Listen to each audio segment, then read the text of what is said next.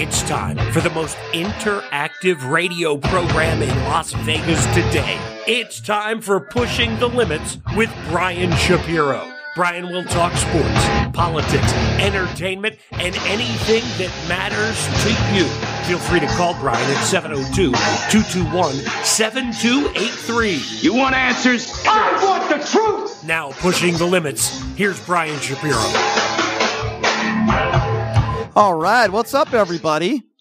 Happy Thursday. It is Pushing the Limits. So glad you could join us. Broadcasting everywhere, not just on KSHP, but of course on the YouTube page, which is PTL Vegas. We are broadcasting on TikTok. We are broadcasting on Twitter. We are broadcasting everywhere, and I'm so glad that all of you could join us on this Thursday. We have a very, very, very busy show today. Another mass shooting. This time it happened in a mall in Texas. Again, another tragedy. So joining us coming up at the bottom of the hour here, we're going to be speaking with Texas House member, Texas Representative John Rosenthal, going to talk to us a little bit about what Governor Abbott is doing when it comes to gun control, if anything, and plenty of other issues, of course, to get to. This train derailment story is getting more interesting by the hour, it seems, because a lot of Republicans are blaming the Joe Biden administration. But as it turns out, it's actually the Trump administration that is partially responsible for this train derailment. That's not an opinion. That's actual fact. So I'll talk about that a little bit later on in the show as well. Very funny comedian going to be joining us next hour. His name is J.L. Calvin. Does an incredible Donald Trump impersonation. In fact, I want to play a little bit for you now. This guy, J.L. Calvin, is so awesome. He's just absolutely hilarious. So he's going to be joining us in hour number 2. Here's a little taste of J.L. Calvin, and I know he's going to be doing a little bit of Donald Trump for us later on in the program, but here's what J.L. sounds like. He just put this clip up in regards to Nikki Haley yesterday. It's hilarious. Have a listen to this. So I wake up this morning, ready to have a nice McDonald's breakfast to kickstart my strong day, and I see news. I see not so nice news. Nikki Haley, who used to work for me, okay? She's now running for president in 2024. Very interesting. Because you know who else is running for president? Me. It's called me. And it's called disloyalty. Now, I accept this from White Boots DeSantis. He's practically got disloyal in his name. But for Nikki Haley to do this is very disappointing. It's very disappointing. Now, she might just be auditioning for vice president, and I hope if she does, she shows off a lot of leg. Oh, I love it. Anyway, I have a feeling that Donald Trump might be joining us in hour number 2. So, and the very funny J.L. Calvin will be joining us a little bit later on in the program as well. So we got a lot to get to. Former basketball coach, I would assume he'll coach again, Chris Beard. We know he was fired from Texas. Guess what? Those charges have been dropped. He's still not coaching anywhere. We'll talk about that a little bit later on in the program as well. All right, I want to get this out of the way right now. Don Lemon, CNN. So Nikki Haley the other day announced her presidency, right? And she made some comments about, we need a president that's in his or her prime. I think it's probably a stupid choice of words. I think between the ages of 30 and 70 would probably be a good age frame. But, defining what is in your prime could be different. So Don Lemon is taking some flack from a lot of people on the right. Here's why. Don Lemon made a statement about women in their prime on their morning show this morning. Let me play the audio for you first, and then we'll comment on it after. Here it is. All the talk about age makes me uncomfortable.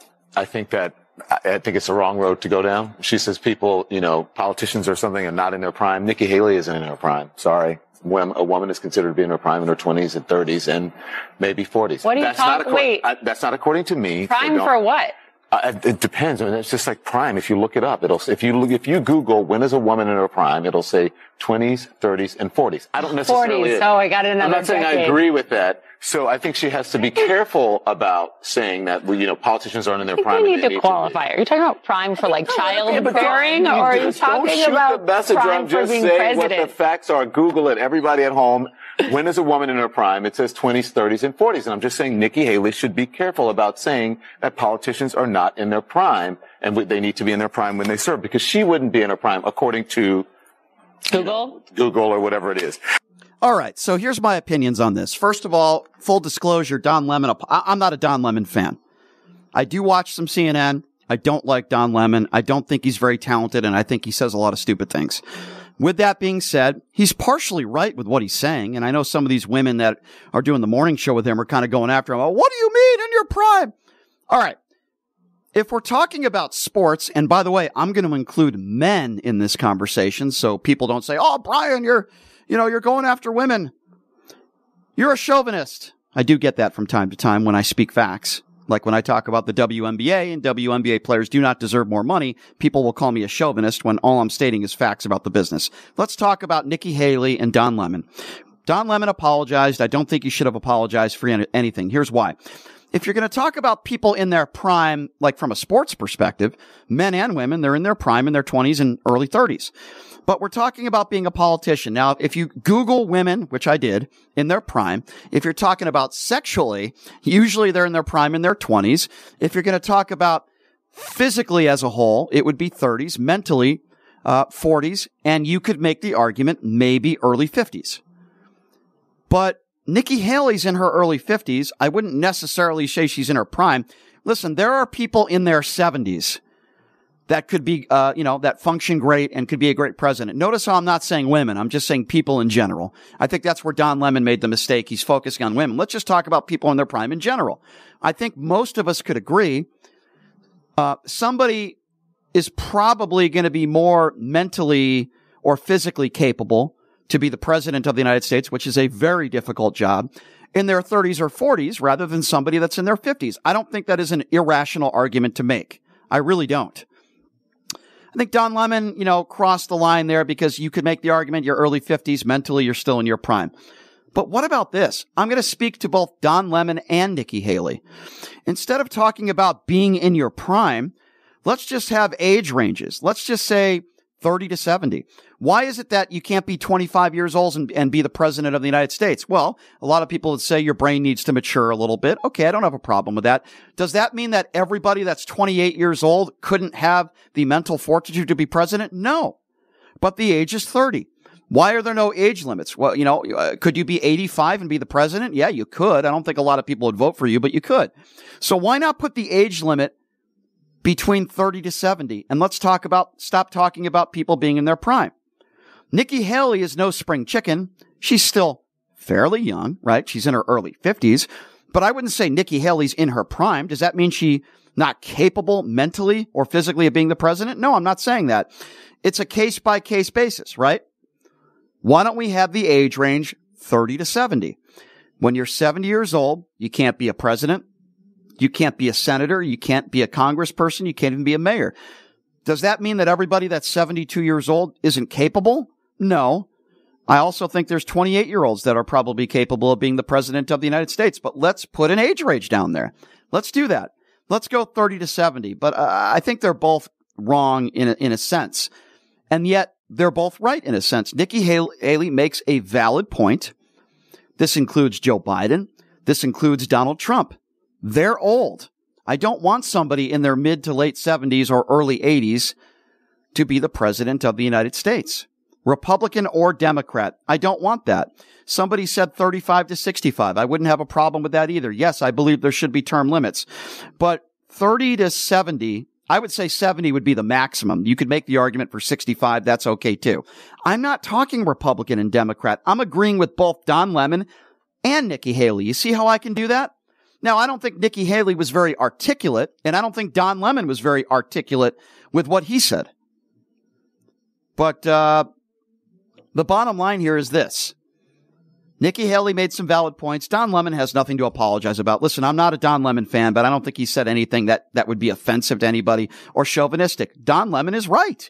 If you look up even a woman, when are they in their prime? And that's a very broad statement, right? Are you talking about pregnancy? Are you talking about sex? Are you talking about mentally? So it's a broad statement. But for the most part, I would say a woman is probably more in her prime in her mid-30s when it comes to all that stuff than someone who's in their early 50s. So I think Nikki Haley should probably stick to age ranges and stop using the term in your prime. Don Lemon has nothing to apologize about, but it is interesting, isn't it, folks? Because a lot of the Republicans out there that are so up in arms about Don Lemon. Oh my God, I can't believe what Don Lemon said talking about women in their prime. are the same people that were silenced when Donald Trump said, grab them by the P word. These are the same Republicans that had no problem with that, and they said, oh, it's just locker room talk. But Don Lemon on CNN makes this point about women in their prime, and all of a sudden, all these Republicans out there are calling Don Lemon the chauvinist. Again, let me be clear. Don Lemon had nothing to apologize about. I don't believe he made his point very, very well. I don't think Don Lemon is an extremely intelligent person. I don't like Don Lemon. I didn't like his show at night, and his show in the morning is not getting any ratings. There's a reason for that. I don't think he's very good. Okay, I don't like the morning show. I rarely ever watch it. The only reason why I heard about Don Lemon because I saw this clip all over social media earlier today. So both can be right, Nikki Haley and Don Lemon, and both could have been more articulate in what they said. Yes, we need term limits. I don't want people in their 70s running for office. That includes Joe Biden and Donald Trump. That's my opinion on that. And like I said, I'm not a huge Don Lemon fan, but in this situation, I don't think Don Lemon was necessarily wrong. And I also don't think Nikki Haley was essentially wrong, but Nikki Haley is not in her prime. Can we just stop that? Doesn't mean she's not smart. It doesn't mean she's not capable mentally or physically. That's not what I'm saying. But Nikki is someone, man or woman, when you're in your early 50s, you're not in your prime. I am 42 years old, and I can tell you I'm not the same man I was when I was 22. And I mean that across the board for everything, right? I'm a little bit more forgetful. Testosterone levels are probably, without getting too specific, what they once were. I've lost some hair. I grow hair in all the wrong places now at the age of 42. I am not in my prime. Doesn't mean I'm not capable of doing some of the things I did when I was 20, but let's just be realistic here. Woman or man, when you're in your early 50s, you can't do everything you could have done when you're in your 20s. That's just simply what it is, right? So let's be fair about that. All right. I want to touch on this real quickly before I get to our next guest at the bottom of the hour. The guest is Texas House Representative John Rosenthal. We're going to talk about, the gun violence, what's going on in Texas last night at the strip mall and much else. Have you guys heard about this? If you live outside of the state of Nevada, maybe you didn't. There's a big sports book globally around the world, but it's very prominent here in Las Vegas. They're called William Hill. Here's what happened. Halftime of the Super Bowl, they have a phone app where you can place bets on your phone. That entire phone app went down, and it just got back up yesterday. All of William Hill's sportsbook across Nevada were down for a couple days. So what does that mean? It means if you had a winning ticket on the Super Bowl, you couldn't cash your ticket for at least 48 hours. You want to talk about extremely problematic. They just got the William Hill app up yesterday, and now everything is back up and running. While the William Hill app was down in the state of Nevada, William Hill was still accepting bets in person. I have so many problems with this on so many different fronts, starting with this. First of all, what is William Hill doing about it? Well, I'll tell you what William Hill's doing about it. They're giving every customer 2 free $50 bets. Now, I find that to be extremely insulting. What if you're a $500 bettor or a $1,000 bettor, hypothetically speaking?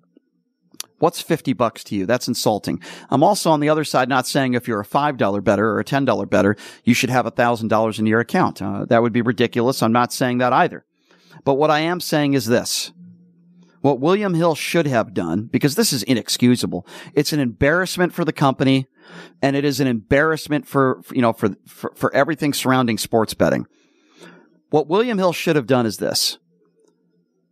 What they should have done is they should have, check a customer's average bet and then give them 2 free bets. So if you're an average bettor of, say, $500, here you go. Here's 2 $500 bets we'll give you. I think that would have been very fair, and that would have been honest. If you're a $1,000 bettor, give you 2 free $1,000 bets. If you're a $20 bettor, then give you 2 $20 bets. That's what William Hill should have done. That's number one. Number two, imagine if you're banking for Bank of America, you're a customer of Bank of America, or you're a customer of Wells Fargo, whatever bank you have. And imagine you couldn't get access to your funds, not for hours, but for days, or maybe even a week. Wouldn't you go to another bank? Wouldn't you say, that's it, I'm gone, I'm leaving? The bank would have to do something for you for your inconvenience, right? And if not, you'd probably go to another bank. Well, I'm going to tell you something. This is irreparable. William Hill has hurt their reputation forever. This cannot happen. By the way, it certainly can't happen on the biggest gambling sports betting day of the year, which is the Super Bowl. Keep in mind, this all happened at halftime. At halftime. And some people are saying, well, that would be too costly. Do you realize that William Hill is a $1 billion business? Do you know how much money that William Hill makes even on an hourly basis, let alone a daily basis or a weekly basis? This is insulting what they have done. And by the way, they're also liable, and I'll explain why. Let me talk to you about the tourists. Imagine if you come to Las Vegas and you put, I don't know, a couple grand on the Super Bowl. You win your Super Bowl bet and, you spent most of your money, but you won your Super Bowl bet and you have, a couple grand left in your bank account, and you assume you're going to be able to get that money either Sunday night or maybe Monday. And you're from out of town. So you spend the rest of the money that's in your bank account, which is your right to do because you won a sports bet. And you're expecting to collect on that sports bet. And William Hill tells you when you show up to the window, I'm sorry, our system's down. We're not going to pay you. We're not going to be able to pay you. We don't know when it's going to be back up. And you have no money. Don't you think William Hill should be liable? Don't you think that should happen? Don't you think that William Hill should be liable for the fact that that tourist didn't have any money because your system was down? Now, some people might say to themselves, hey, Brian, 2 free $50 bets. It's a great gesture and they're doing the right thing. Not to somebody who's $1,000 a game better. Now, to somebody that's a $20 parlay player, to somebody that has $100 in their account, they're going to be very happy with that. And I understand that. But I'm talking about the people that are sports bettors, that are $500 bettors, $1,000 bettors, and mark my words, William Hill has plenty of those bettors. That is not fair. It's just simply not. What about the people that were expecting thousands and thousands of dollars on a return on their Super Bowl bets? What about the people that were going to bet at halftime of the Super Bowl or that were going to bet the second half? This affects everybody's bottom line, especially those that are big bettors, and it's wrong. I'm sorry, it's wrong. And somebody made a good point on social media. They said, you think any big bank would give a damn?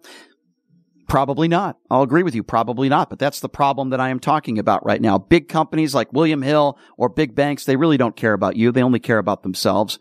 William Hill effed up big time. They pissed off a lot of people. And here's the thing about this story that is the worst for me anyway. While the William Hill phone app was down, and people didn't have access to their money or their account when it comes to William Hill, a couple days after the Super Bowl, the sports books opened up and they were taking bets. Ladies and gentlemen, that is disrespectful to every customer out there. That was wrong. The books should not have been able to take bets until the phone app was up and working. That was wrong. And that was disrespectful. It was wrong. Now you could say to yourself, well, wait a second. If you're a tourist and you won your Super Bowl bet, you still should have kept money in your bank account in case of an emergency. And yes, that would have been the responsible thing to do. And you're right. But that doesn't make it any better with William Hill. I've talked to a couple people on social media that were tourists that were here in town that didn't have any money because they were expecting getting paid on the Super Bowl bets. And by the way, they didn't spend all their money until they knew they won their bet. So as a William Hill customer, if you placed a bet here, you placed multiple bets, and you were counting on that money to cash in after the Super Bowl, and they weren't able to give you that money, and you were counting on that money, don't you think that William Hill should be liable? Don't you think that William Hill should be liable for what you had to go through? I'm not even necessarily talking about Vegas locals. Now I'm talking about the tourist, right? This is disgusting. This is a joke. And this is an embarrassment to William Hill. I think we all could agree on that. This is an embarrassment. Here's what I say should happen as far as punishment is concerned. Now, the Gaming Control Board here has already been investigating this situation. As I said, the books are up and running. The app got up and running yesterday. Here's what I think should happen. Now, I've already talked to you about what I think William Hill should do for bettors. Take their average bet over the course of the last 6 months or the last year, or even since they became a customer. Take their average bet and then give them 2 of those free bets, or even 1 of those free bets. If you're a $1,000 a game bettor, give you a $1,000 free bet. If you're a $20 game bettor, then give you $20. I've already discussed that, right? I believe that the Gaming Commission should suspend William Hill and put them on a probationary period. Suspend them for a week, 2 weeks, a month, whatever the case may be.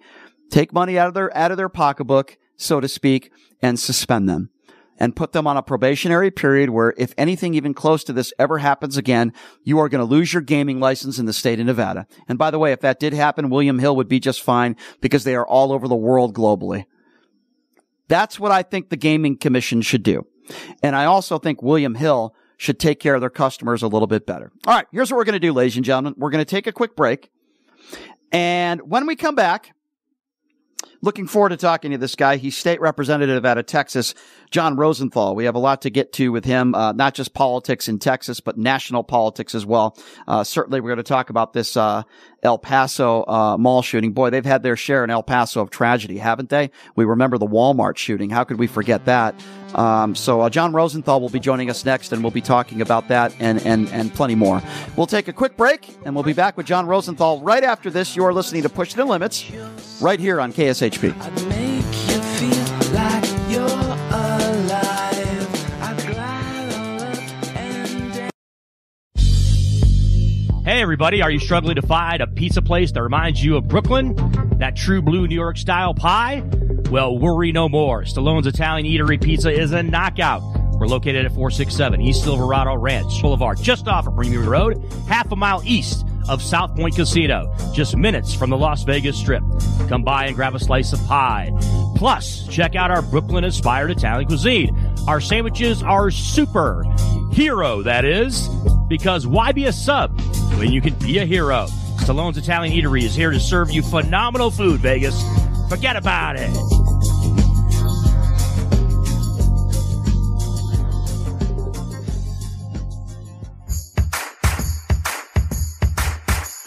Look, it's impossible for the average person to find a great attorney out there. There's so much misinformation. Now, let me introduce you to former Chief Deputy District Attorney Thomas Moskal. He was Las Vegas's top DUI prosecutor for years. He prosecuted the most high-profile DUI cases in Clark County. No one knows more about DUI law in Nevada. Just Google it.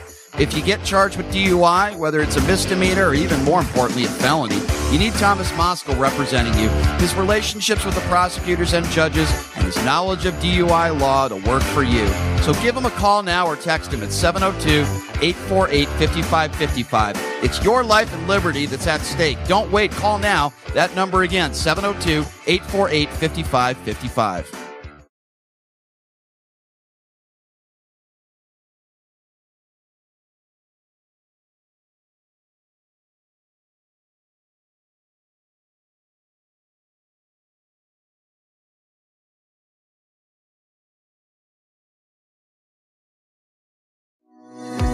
Hey everybody, it's Brian Shapiro from Pushing the Limits. I want to tell you guys about Sahara West Urgent Care and Wellness. They're conveniently located on the southwest corner of Sahara and Jones. They're open Monday through Friday, 9 a.m. to 9 p.m. and Saturday, 9 a.m. to 5 p.m. At Sahara West Urgent Care, they'll take care of all your healthcare needs. They offer routine services such as physicals, STD testing, car accident treatment, and work injuries. You name it, they do it. They have on-site x-ray, EKG, ultrasound, and labs. They treat chronic conditions such as asthma, blood pressure, diabetes, and more. They also offer general wellness exams, treatments such as testosterone enhancement, and cancer screening. They're located on Sahara, 6125 West Sahara Avenue. Their number is 702-248-0554. And the best part, they accept most major insurances and affordable cash pay prices, office visits starting at just $95. And I'm also a client, so please give them a call, 702-248-0554. All right, welcome back. It is Pushing the Limits on a Thursday. Thank you so much for joining us. Very funny comedian and impersonator J.L. Calvin will be joining us at the top of the hour. Pretty spot-on Trump impersonator, so that should be interesting. I mentioned to you guys yesterday on the air that I got a call from Beto O'Rourke the other day. It was really touching and nice of him to talk to me about the loss of my sister, and he just recently lost his sister, and really appreciated talking to him. And I've been talking to some people out of Texas, certainly not Governor Abbott. That's for sure, as I think he is a complete disgrace to the state of Texas. But I like talking politics with just about anybody, and Texas certainly is no exception to that. And the guy joining us on the line right now is Texas House member, Representative John Rosenthal, joining us right now on the line. John, thank you so much for joining us. I appreciate you. How you doing? I'm doing well, probably as well as I can be in the beginning of the Texas Legislative 88th session. Yes, you're a busy man. I know that. So much to get to you, Mr. Rosenthal, in a short period of time. So let's start here. Let's start with, again, I hate bringing these stories up, but another tragedy, right? We had somebody killed and many were wounded in a mall in El Paso yesterday. And I say to myself, it just keeps happening over and over and over again. What do you make of this, Mr. Rosenthal? Well, it's a horrible situation. So first for the people of El Paso who have already been traumatized by mass shootings, and it was just a couple of years ago. It was the Walmart. 2019. Yep. It was 2019, and the Walmart is like less than a block away from where this shooting happened. So it is the same community that has experienced this gun violence. And, I haven't been in politics for a long time. Your listeners probably have never heard of me.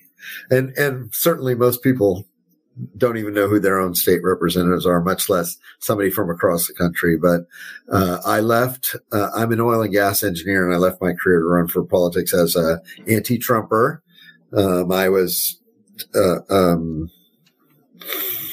I just thought that whole movement was vile and needed to be opposed, and in Texas in particular. And so I got active in 2018, and my first legislative session was 2019 when this was going on. And engineers are data driven by nature, or we should be if we're good at our job.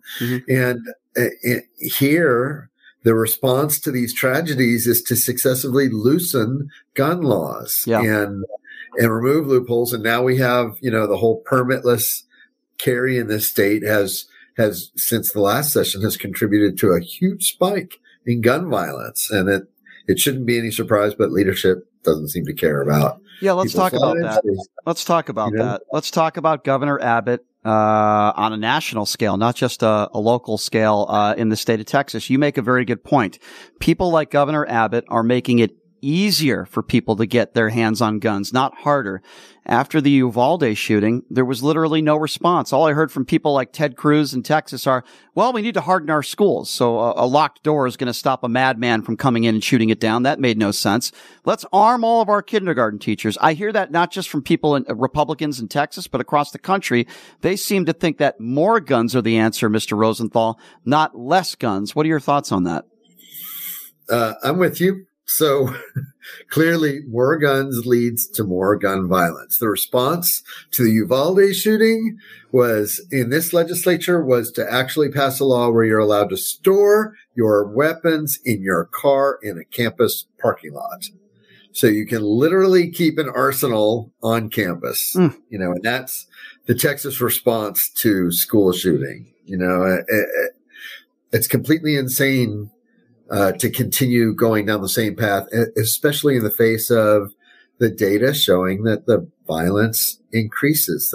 And now with permitless carry, it has gone from a steady increase to a pretty major incline. I mean, a pretty major tick up in gun violence in the state since we removed all the safety training requirements and the permitting requirements. And there's sure to be more to come. I mean, and I don't understand the thinking. If you're trying to run for president, which a lot of people think our governor is embarking on this path for, I don't know how getting more of your residents killed contributes to that. I don't either. I guess my next question would be how then? How does a guy like Governor Abbott win re-election? What has he done for the state of Texas and his constituents besides making it easier for people to get guns, trying to take away a woman's right to choose? Is it just a situation where you just have too many Republicans in the state of Texas? How does somebody like Governor Abbott get reelected? By double digits. on top of that. So, actually, I know that there are organizations that are doing deep dives into this. I want to see some data on what happened in this state. So in the rest of the country, and probably in your state, we saw a backlash to the rabid right-wing sort of Republican movement. And a lot of these states had, they're talking about a red tidal wave, and it turned out to be a little trickle. And actually Republicans lost a Senate seat and just barely able to win a majority in the Congress in the United States Congress. And the two outliers are Florida and Texas, where they did not lose any ground. They gained ground in these two states. And interestingly enough, you got these two governors who a lot of people are talking about in terms of the next presidential election being candidates or front runners or whatever. And I don't know what happened here. So when Beto O'Rourke ran against Senator Ted Cruz, who's infamous for a number of things, including abandoning his state during the worst ice storm in the history of the state, and flying off to Cancun, and we call him Cancun Cruz now. So Beto ran against that dude and came within, I think it was 4 points, 4 percentage points in that election. And of course, that's a statewide election, just like this one. Last election, he ran against, Craig Abbott for the governor's chair, but lost by more than 10 points. So someone's going to have to help me understand how it is that we've got so much population growth in this state that, for the most part is progressive and Democrat. And yet we have lost ground in the statewide race, which was our best chance to fight back. In this last election cycle. I want to ask you about this. And, I get it. He's not a politician. He's a celebrity, but I've always been a fan of Matthew McConaughey, but I got to be honest with you. I was disappointed in him for this reason. I appreciate the fact that he goes to the White House. He speaks, to the Biden administration. But in his speech, besides, speaking from the heart, I would imagine about the loss of life. I appreciate that. But he didn't speak to anything policy-wise. He didn't talk about Governor Abbott. And I understand he comes from a Republican family, but does he not understand that if you really want change, Abbott is not the answer? I mean, he gets out there and he makes this emotional speech, but in my opinion, it wasn't anything of substance as far as change. I agree. I mean, that's a valid assertion. Definitely.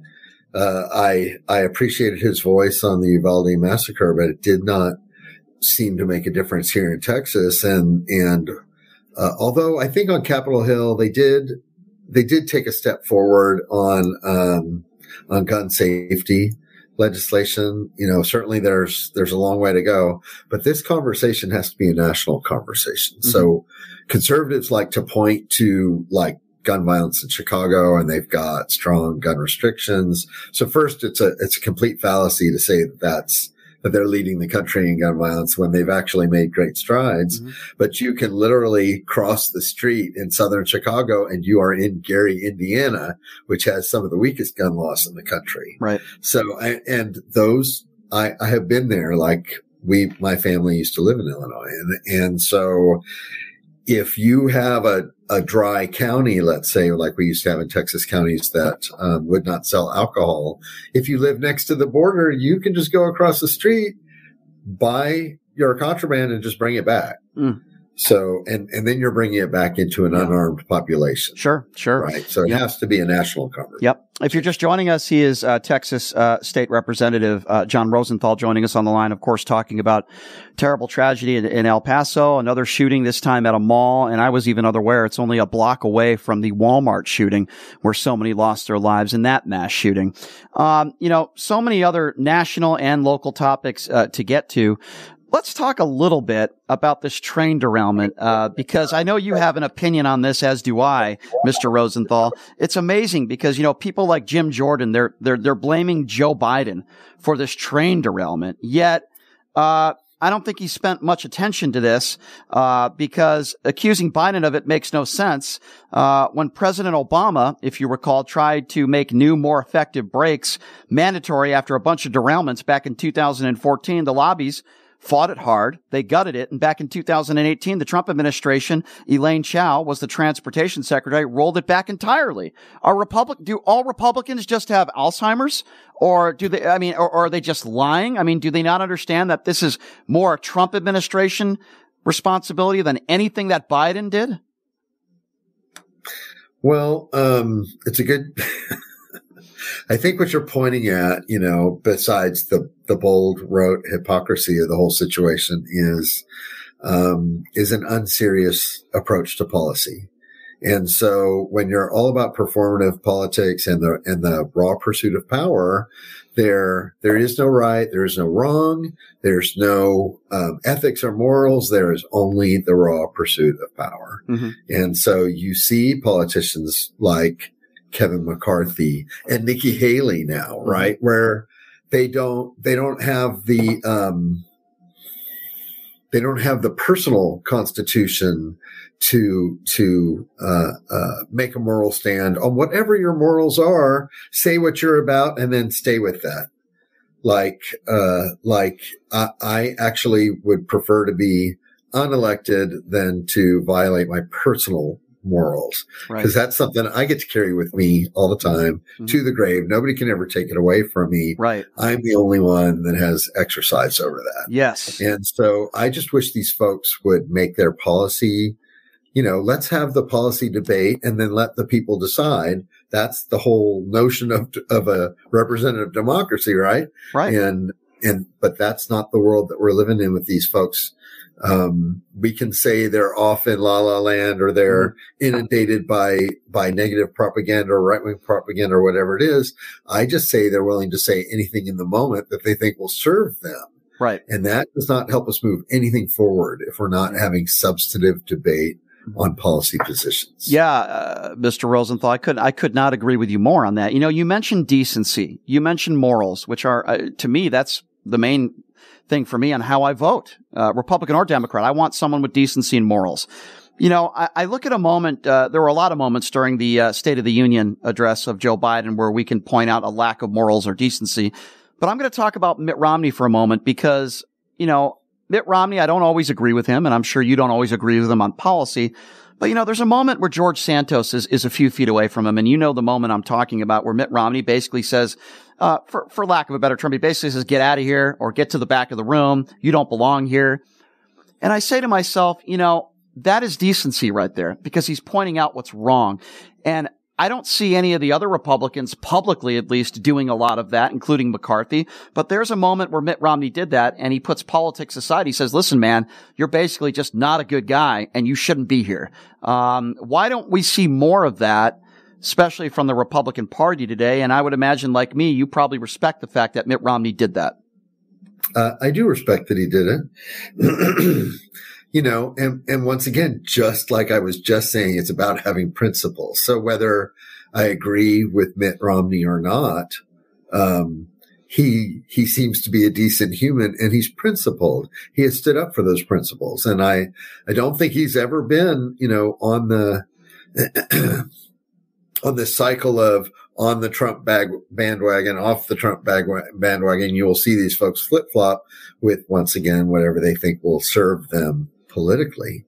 And when we take that to the point where we're at right now in the legislative session in Texas, where communities, fragile communities and communities at risk are being scapegoated and put in real physical danger for the purpose of, personal and political gain. Mm-hmm.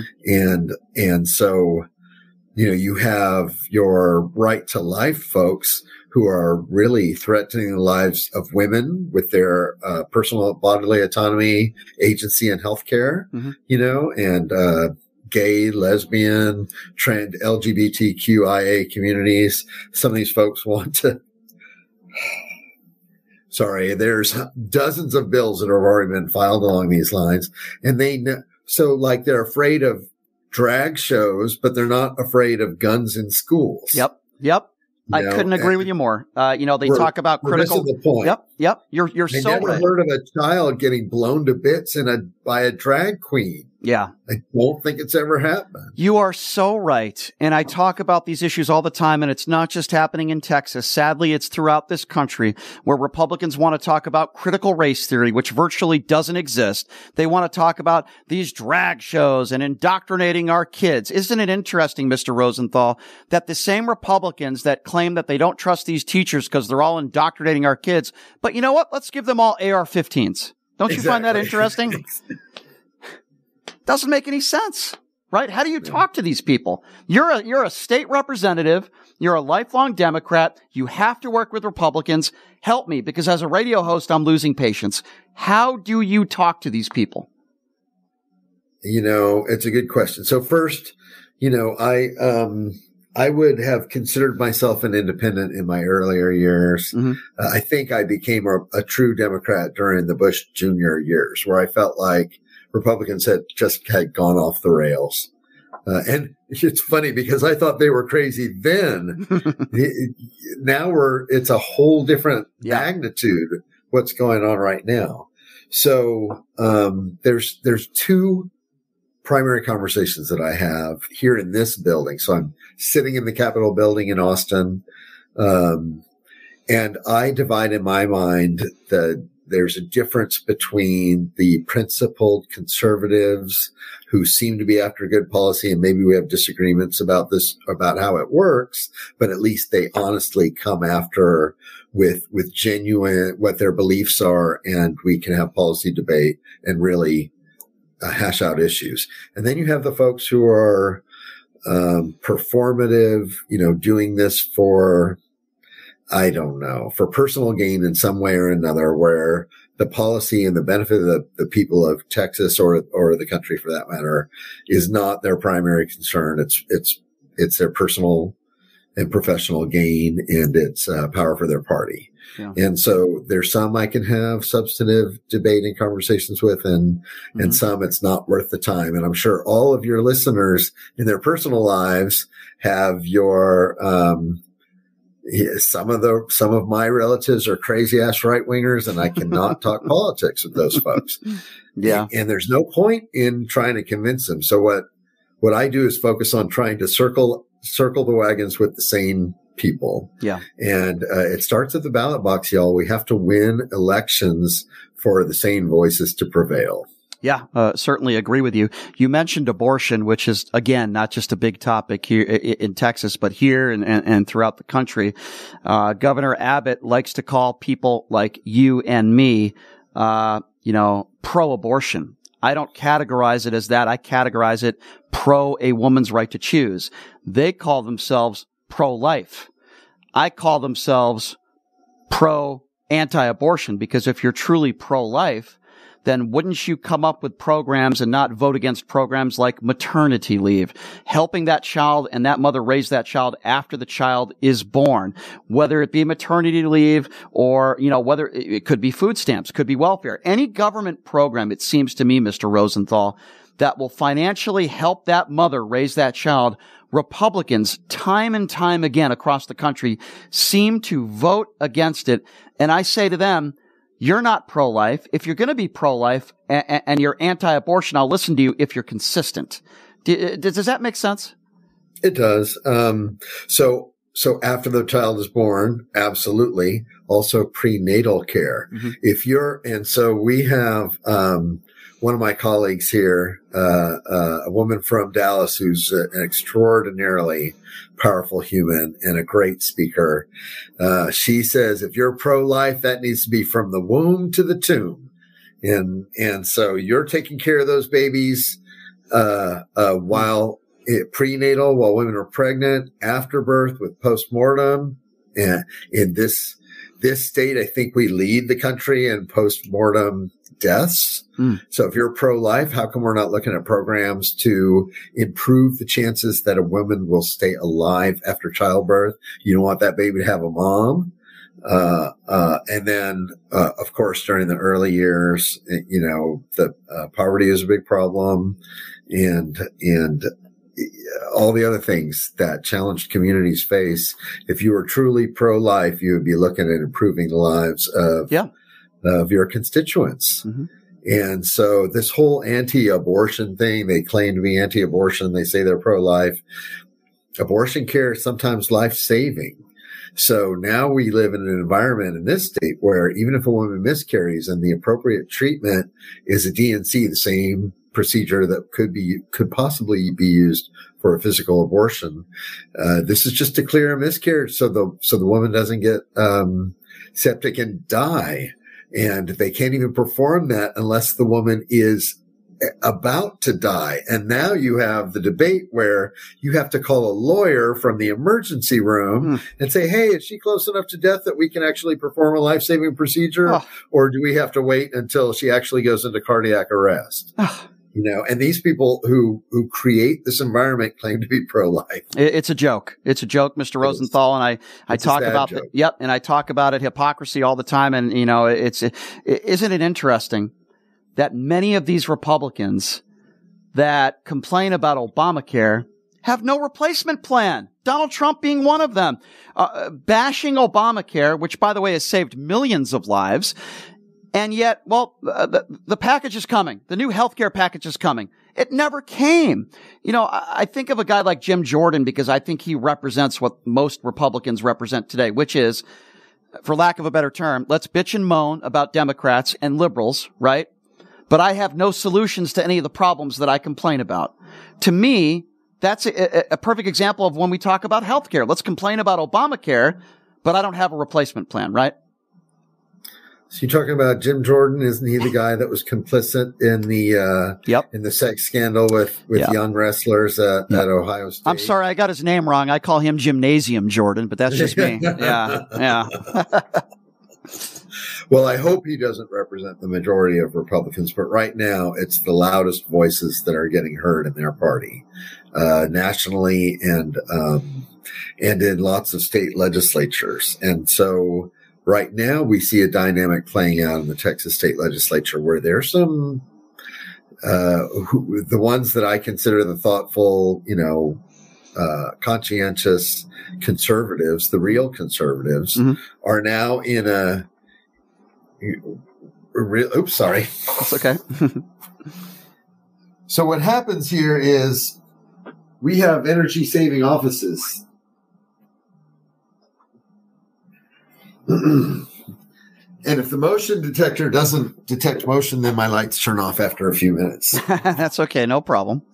Sorry about that. That's okay. It's getting romantic now. That's all right. So what's happening right now is, we do have some very far right, Republican reps really trying to turn this session into a circus outside of the red meat issues that we will be debating, in the Texas legislature this session. They're really getting into this performative stuff during the preamble. And so I'm really worried about how that's going to go down in this session. Yeah. As I would be worried as well. On a national front, I want to ask you a question that might be a tough one for you to answer. Listen, I'm an independent and I lean to the left on certainly a lot of social issues, and I don't agree with Republicans on like 98% of their platform today. But with that being said, I'm one of those people where I don't think I want Joe Biden to run again. I think a lot of Democrats agree with me. I want to get your thoughts on that. Do you want Joe Biden to run again? If yes, great. That's fine. And if not, who would you like to see run against a Ron DeSantis or a Donald Trump in 2024? I'm just gonna stay away from that one. I haven't actually thought much about this. I think, I know a lot of folks that are tired of having a choice between one octogenarian and another. Is that our only choices for president? Right. We had an election in 2016 where we had Hillary Clinton running against Donald Trump, and no matter what your feelings are on either of them, they were arguably two of the most hated politicians in the United States of America, and those were our two choices for president. So I would like to see strong new voices. I love Hakeem Jeffries, and I think the new younger leadership team in federal politics is looking very promising to me. I'm going to worry about that federal election when it starts coming around. You know, my first choice in 2020 was Elizabeth Warren, who I admired because she had real well thought out policy answers and a decent lady. Even though she's older, you know, she clearly had thought about the issues, and I appreciated that kind of approach. Yeah, and she's a decent woman who I do believe does have empathy and cares about people and the good for the country. Well, Mr. Rosenthal, let me end by saying this. I appreciate you reaching out to me the other day about the loss of my sister. It certainly means the world to me, you and Beto O'Rourke. And I've had some Republicans that I'm going to talk about here in a few minutes that have reached out to me, and Democrats, you being one of them. And I just wanted to say thank you for that. I really do appreciate you. And I know we have a mutual friend, Sarah, that hooked us up. I appreciate that. And I appreciate what you're doing out there, sir. And look forward to working with you, hopefully, and talking again in the future. And thank you so much for taking the time to join us. And hopefully we can talk soon. Absolutely. Thank you so much for having me on your show today. Thank you, Mr. Rosenthal. I appreciate you. That is Texas House member, State Representative John Rosenthal joining us. And not the easiest state to be a politician in if you're a Democrat. I will say that. And he was one of the people that reached out to me. You know who called me today? And I don't think she would mind if I mention this. The former Republican chair here in Clark County, Amy Tarkanian, called me this morning, and we had a really nice, long, like hour-long conversation about a lot of different topics.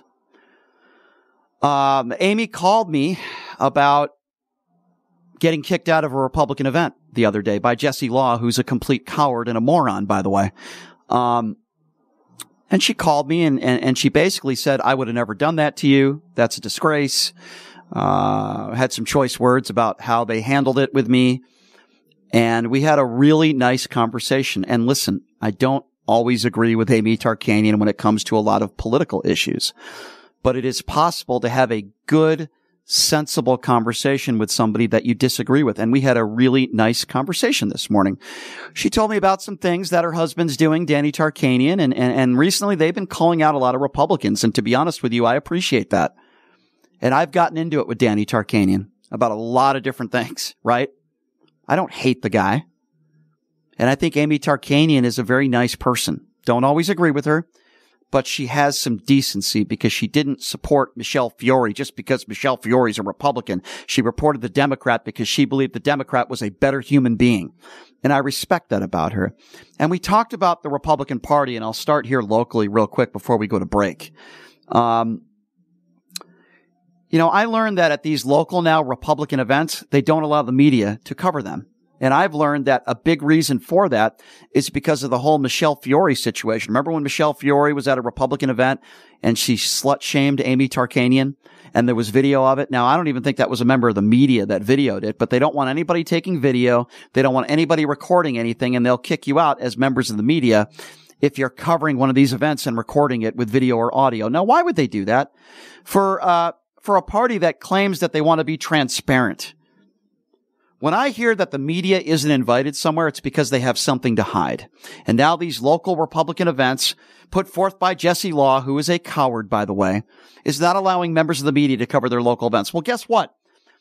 If you have people that are decent human beings that are not going to embarrass your party, lie about the elections, or slut shame people, or threaten people, or lie and say things about the election that are not true, if you don't have people like Scott Presler speaking at your events, or Michelle Fiore, and if you have decent people that are not liars, then you're not going to have to worry about somebody recording or videoing something that makes the Republican Party look bad. But see, somebody like Jesse Law doesn't think like that. Because Jesse Law wants people like Michelle Fiore speaking on his behalf, or Scott Presler, you know, or Sigal Chattah. Because these are the people that they associate themselves with, the Michael McDonalds of the world. Did he ever get his cell phone back from the FBI? I wonder. Pleading the fifth. What is it that Donald Trump said? If you plead the fifth, you must be guilty. How many times did Michael Ronald McDonald, how many times did he plead the fifth? Well, I guess according to Donald Trump, his boy, he must be guilty. You stop people from covering your events. What a joke. What a joke the Republican Party is today and what a joke the local Republicans are today. How could anybody defend that? No media allowed at any of your events. Is the Democratic Party doing that? Local Democrats here, are they kicking people out of their events because they're not a Democrat? Are they having people speak at their events that are felons or people that are liars and election deniers? Do they have those types of people speaking at their events? Last I checked, the answer is no. Jesse Law and the locals here that are running the Republican Party here in Clark County are pathetic, disgraceful, and an embarrassment to Republicans, an embarrassment to those citizens in Clark County, and an embarrassment to the country. That's what they are. They are an embarrassment. We can disagree with people, and we can have good political debates and good political discourse, but Jesse Law is a clown.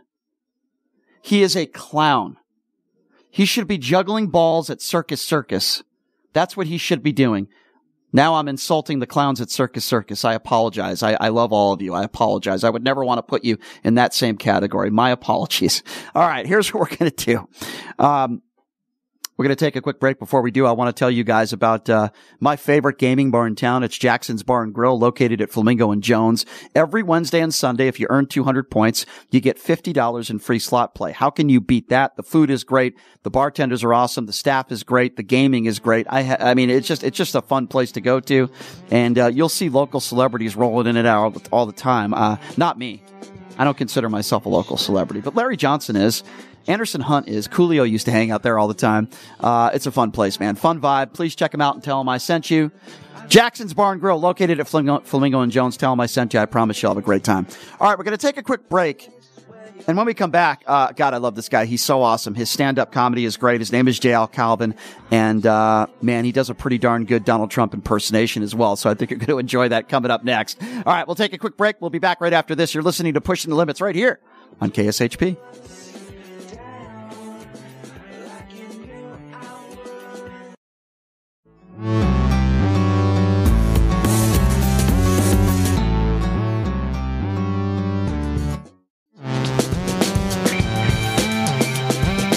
All right, welcome back. It is Pushing the Limits on a Thursday in Vegas, baby. Thank you so much for joining us on a very bright sunny day here. I'm wearing my short sleeve shirt. It's beautiful weather outside. You know, anyone who knows me knows I love going to comedy shows, right? I love comedy shows. I love going to stand-up comedy, you know, and stand-up comics, you know, especially with everything that's going on in the world today, it's good to laugh, right? It's good to get some good laughs. I'm trying to remember, like, some of my favorite comics back in the day. Bobby Slayton. Bobby Slayton's always been one of my favorite comics of all time. Going back, well, today, Ian Baggs, one of my favorites. And you know, Steve Hofstetter comes on this show a lot. Brilliant comic, love him. Pauly Shore's been in studio before. We had TJ Miller in studio a few months back. The guy we have with us right now, I love his videos on social media. He is an impersonator extraordinaire. I love it when he talks politics, and maybe we can even get into a little sports debate when it comes to LeBron James. The very funny J.L. Calvin joining us right now. J.L., thanks for being here, my man. How are you? Uh-oh. Unmute it, J.L. We can't hear you, my friend. You might be on mute. I don't know. Is he there? Uh-oh. We don't hear him. Is he mute? We can't mute comics. JL, are you there? Yes, you. There you are. Can you hear me now? Now I can hear you. There he is. Okay, the issue is I have you on speakerphone in a public cafeteria because the headset I have doesn't allow me to listen and speak through my phone. So if this sounds all right and you're okay with it, I can do it like this. You sound this is obviously not what I intended. That's okay. You sound completely fine. It's all good, my man. So, you know, before we get into some politics, sure. You're a big LeBron James fan, right? I am, yes. Yes, indeed. So I saw you because I follow you because I'm a fan of your work. I think you're absolutely hilarious. Thank you. But you had made a comment on my Facebook page making the argument that you believe LeBron is the best player of all time. Do you still feel that way? I was saying that an argument, I felt like what you had written said there is sort of, he is definitively not. And I was saying there is a legitimate, I'm a lawyer also, in addition to being a comedian. So wow. I was simply saying, without getting my personal feelings involved first, that he has a case. Like if you brought the case to court and said, here's the case for LeBron James as the GOAT, there is a compelling case. I understand why someone would obviously say Jordan, who's usually the consensus one, or Wilt Chamberlain. I saw somebody I think a former player had mentioned in your yep. Paul McKeskey. Yep. Right. That Milwaukee Bucks, right? Correct. Was he a Buck? Correct. That's pretty good. See, I know 80s and 90s, depending on how many video games you played and how many NBA Jam, baby. NBA Jam. But I was saying like Wilt Chamberlain is obviously a case, I think, to be made for him, for Jordan, but I think LeBron also has a legitimate case. Oh, I think it's legitimate. Yeah, sure. I'm not going to say there's not a legitimate case. I just put Michael Jordan ahead of him. That's what I think I should do, though, JL. How do you think that lawsuit would go? I think I should file a lawsuit against everybody that thinks LeBron James is the best player of all time. You think I would have a chance? Well, I don't. I feel like the standard would have to be, you wouldn't be able to come up. You can argue that Jordan is the guy, but I think it's not definitive enough that the LeBron fans would just have to capitulate and say, oh, no, you're right, we quit. Here's damages for all the social media trauma we've caused you by yelling at you about LeBron. Fair enough. I just like to stir it up and cause controversy. But no, I certainly respect that opinion. He's certainly one of the best players of all time, and that absolutely has to be respected. And passing Kareem Abdul-Jabbar is an incredible accomplishment, and nobody could ever take that away from him. So, JL, I heard a rumor that you're pretty tight with Donald Trump. Is that true? That is, unfortunately, that is true. Are you having? We're both longtime New Yorkers, so it's like sometimes you have a buddy in high school or college, and maybe you drift apart. One of you wants to become a tyrant, the other is just a humble comedian. But you remember your roots together growing up. So fair enough. Is the rumor true that you're actually having lunch with him right now? Can you put him on the phone? Oh, I can definitely put him on the phone. Okay. If you just give me a second. He's just getting thirds. Oh, he is. That's not a surprise. All right. Well, let me know when he's sitting down. Is he sitting down next to you? Yeah. Oh, here he is. Okay. I got him. Mr. President, it is an honor to have you on with us right now, sir. First of all, I know you've been very outspoken about Nikki Haley announcing her presidency the other day, Mr. President. What can you tell us about Nikki Haley, and what are your thoughts on her running for president? Well, I can tell you that Nikki Haley is sort of, I used to like her. She used to be somebody, she always called me sir, and she was so happy to work for me. You never saw somebody so happy. And she's Indian. She doesn't talk about that a lot, but she's Indian. And not like the native, casino that we would sort of respect. We actually have to look into her to see if she was even born here. She might have been born here, and that's okay. But you have to be careful, because we once had, you may know, a guy named Hussein Obama, and he wasn't born here, and we got a total catastrophe and a really disaster for our country. But Haley, I think of her like Haley's Comet. You want to see her like once every 90 years and then say bye-bye. But she wants to stick around. She wants to run for president. I think she's auditioning for vice president because she knows that we had a traitor, Mike Pence, who's not going to be on the ticket. I think she wants to show that she's sort of strong, because Mike Pence was so weak. You saw how weak he was. January 6th, he just said, yes, Sleepy Joe, become president. It's okay by me. I think Haley wants to show sort of like she's standing up to me, like she's tough. And then she's going to say, sir, can I please be your vice president? And I said, well, darling, that's going to be tough, because Kari Lake has already promised, if I can say this, respect, very powerful Arizona sex in exchange for being put on the ticket. So Haley is not really my type, but she's going to have to come with a very strong offer, if she wants to be on the ticket. But, I don't think it's a smart move for her to run, but I only think she's doing it to sort of impress me. You know how sometimes you insult a woman, or a woman insults you and says, like a woman once said to me, oh, you're so fat and disgusting, I hate you. Well, that woman's name was Melatonin, and she became my wife. So she was trying to, they call it negging, okay? And no, it's not a racial slur, by the way. Some people will say, oh, sir, that's race. No, negging. I usually say a different one, but this time I'm just saying negging.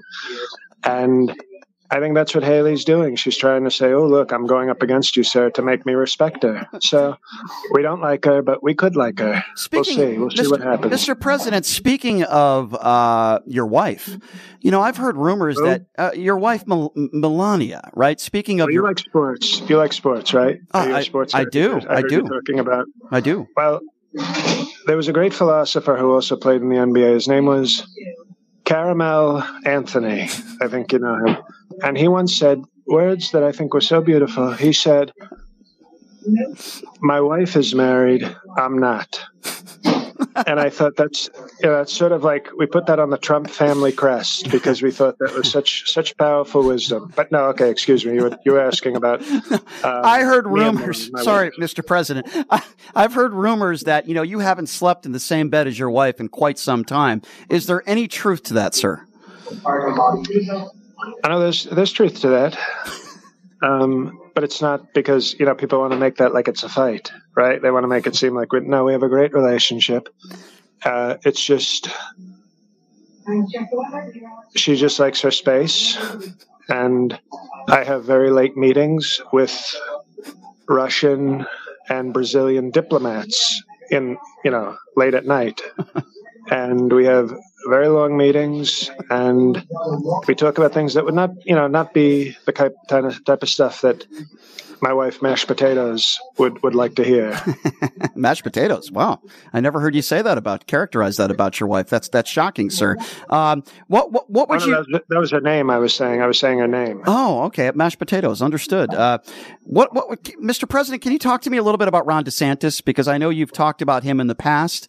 And I know your friend J.L. Calvin, who's a brilliant comic, by the way, has also talked a lot about Ron DeSantis and his white boots, and so have you. What do you make, Mr. President, about Ron DeSantis? Do you think he can beat you?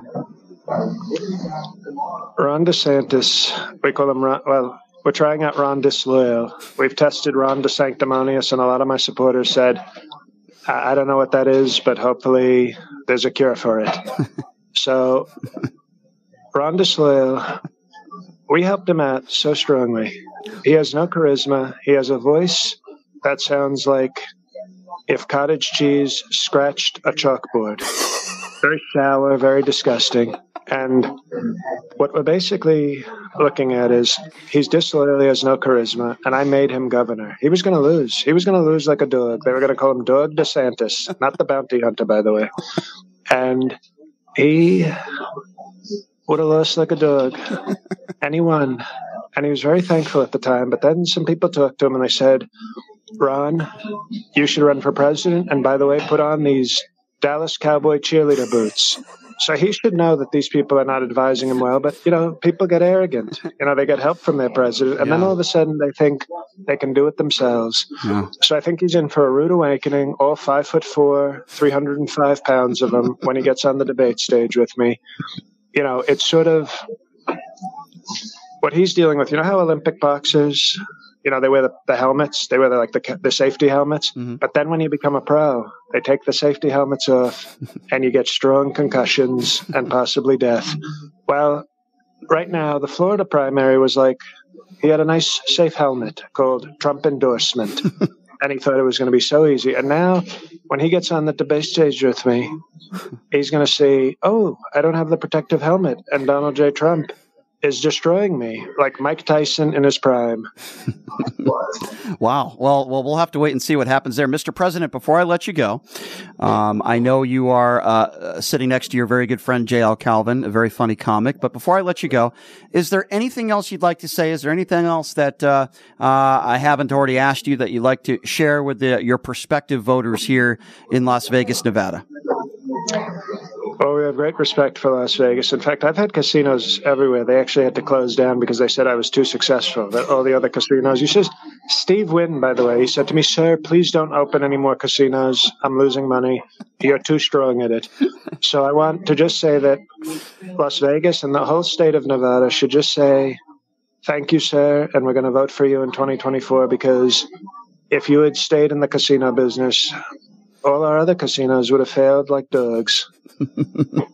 Fair enough, Mr. President. It's been an honor speaking with you. If you could put your very close friend, comedian JL Calvin, back on the line, that'd be great. Thank you. Oh, hey. Hey, JL. No worries. Good to see you. Can I ask, like, how long does it take you, JL, to do an impersonation? Because I know that's not the only one you do, but you're very good at it. Like, how often do you have to practice that to perfect it? Well, I think the Trump one is sort of unique because I started doing a Trump one. Like usually, sometimes it's the kind of thing where I know pretty early whether I can do, whether I'm in the area code of it. Like there's some like a Joe Biden, for instance, is just not something I can do. Right. But then a lot of the impressions you just kind of go, oh, I think I can get that. I'll have to practice, but I think that's like in the range. If I watch more video, if I just modulate my voice a little bit, I can get it. With Trump, it was weird because Trump, I started doing him in 2014, and in hindsight, it was terrible. But at the time, it sounded decent. And I think part of that is because even my own Trump impersonation has gone through sort of a couple of evolutions, because when he first started running for president, if you look back at videos, he had a very rapid New York delivery. His voice wasn't as hoarse because he wasn't giving all these speeches, and he's aged also. So now, he went from almost, I like John McCain if he wasn't captured. How about that? How about he's a hero? He's a hero. Excuse me, he's a hero. He's a hero. Why? Because he got captured. Now, that was him when he was just kind of running, trying to build his brand in 2015, 2016. Right. But as the presidency wore on, as he got older, obviously the rallies, he yells and he goes, how about that? How about that? But when he's to a 60 Minutes interview, I feel like my impression is sort of best at sort of, we're just sitting, excuse me. No, that's not what they're doing. They're actually cheering for me out there because they love their president and they know that Sleepy Joe, we call him he's a trespasser in chief. You should write that. You won't write that though. You won't write that. No, dishonest fake news media. No, they don't want to say that. And so it's more, and there's a lot of sniffing and a lot of, so he's morphed. So I've had to adjust the impression throughout time. And I feel like I know there's people who do maybe a better rally Trump or whatever, but I think my zone is Trump trying to be thoughtful in an interview Trump. Right. Exactly. I actually like that. I think that's great. Joe Domenico is another great comic, and he's been on the show from time to time as well. But I love a good Trump impersonation. It's just awesome. But it's not just about the impersonation. You also have to be funny, right? And you're very good at that. Are there, I'm sure you've been asked this question a million times, but some of the comics that you grew up watching that you kind of emulated growing up? Oh, I mean, my favorite, I can give you just sort of my personal Mount Rushmore, who've had probably the most influence on me at different times, before I started comedy and then as a comedian. Chris Rock is my all-time favorite. Yep. Bring the Pain to me is just, it's like, that's my in your world, that's my Michael Jordan. In my world, I might call that my LeBron James. I got you. And then the next two are both deceased, Greg Giraldo and Patrice O'Neill. You sure? And Giraldo being a former lawyer turned comedian, right. I'm a lawyer comedian. So that's, biographically also kind of an affinity for that. And then my fourth is a guy named Gary Gulman, who not sure if you're familiar or not, but he's had like HBO and Netflix specials. So he's maybe not as big as the first three guys I mentioned, but he's just one of the best that's out there today. Yeah. And a very nice guy. Yeah, those are some good ones. I saw Greg Giraldo several times a year before he died. Phenomenal talent. I love Chris Rock. Since you are a Chris Rock fan, I have to ask you about this. What did you make of your profession when a guy like a Will Smith gets up there and does what he did to Chris Rock? And then, we've seen what happened to Dave Chappelle. He could have been killed. Has that ever come close to happening to you where you felt threatened or somebody came close to the stage? Has that ever happened to you before?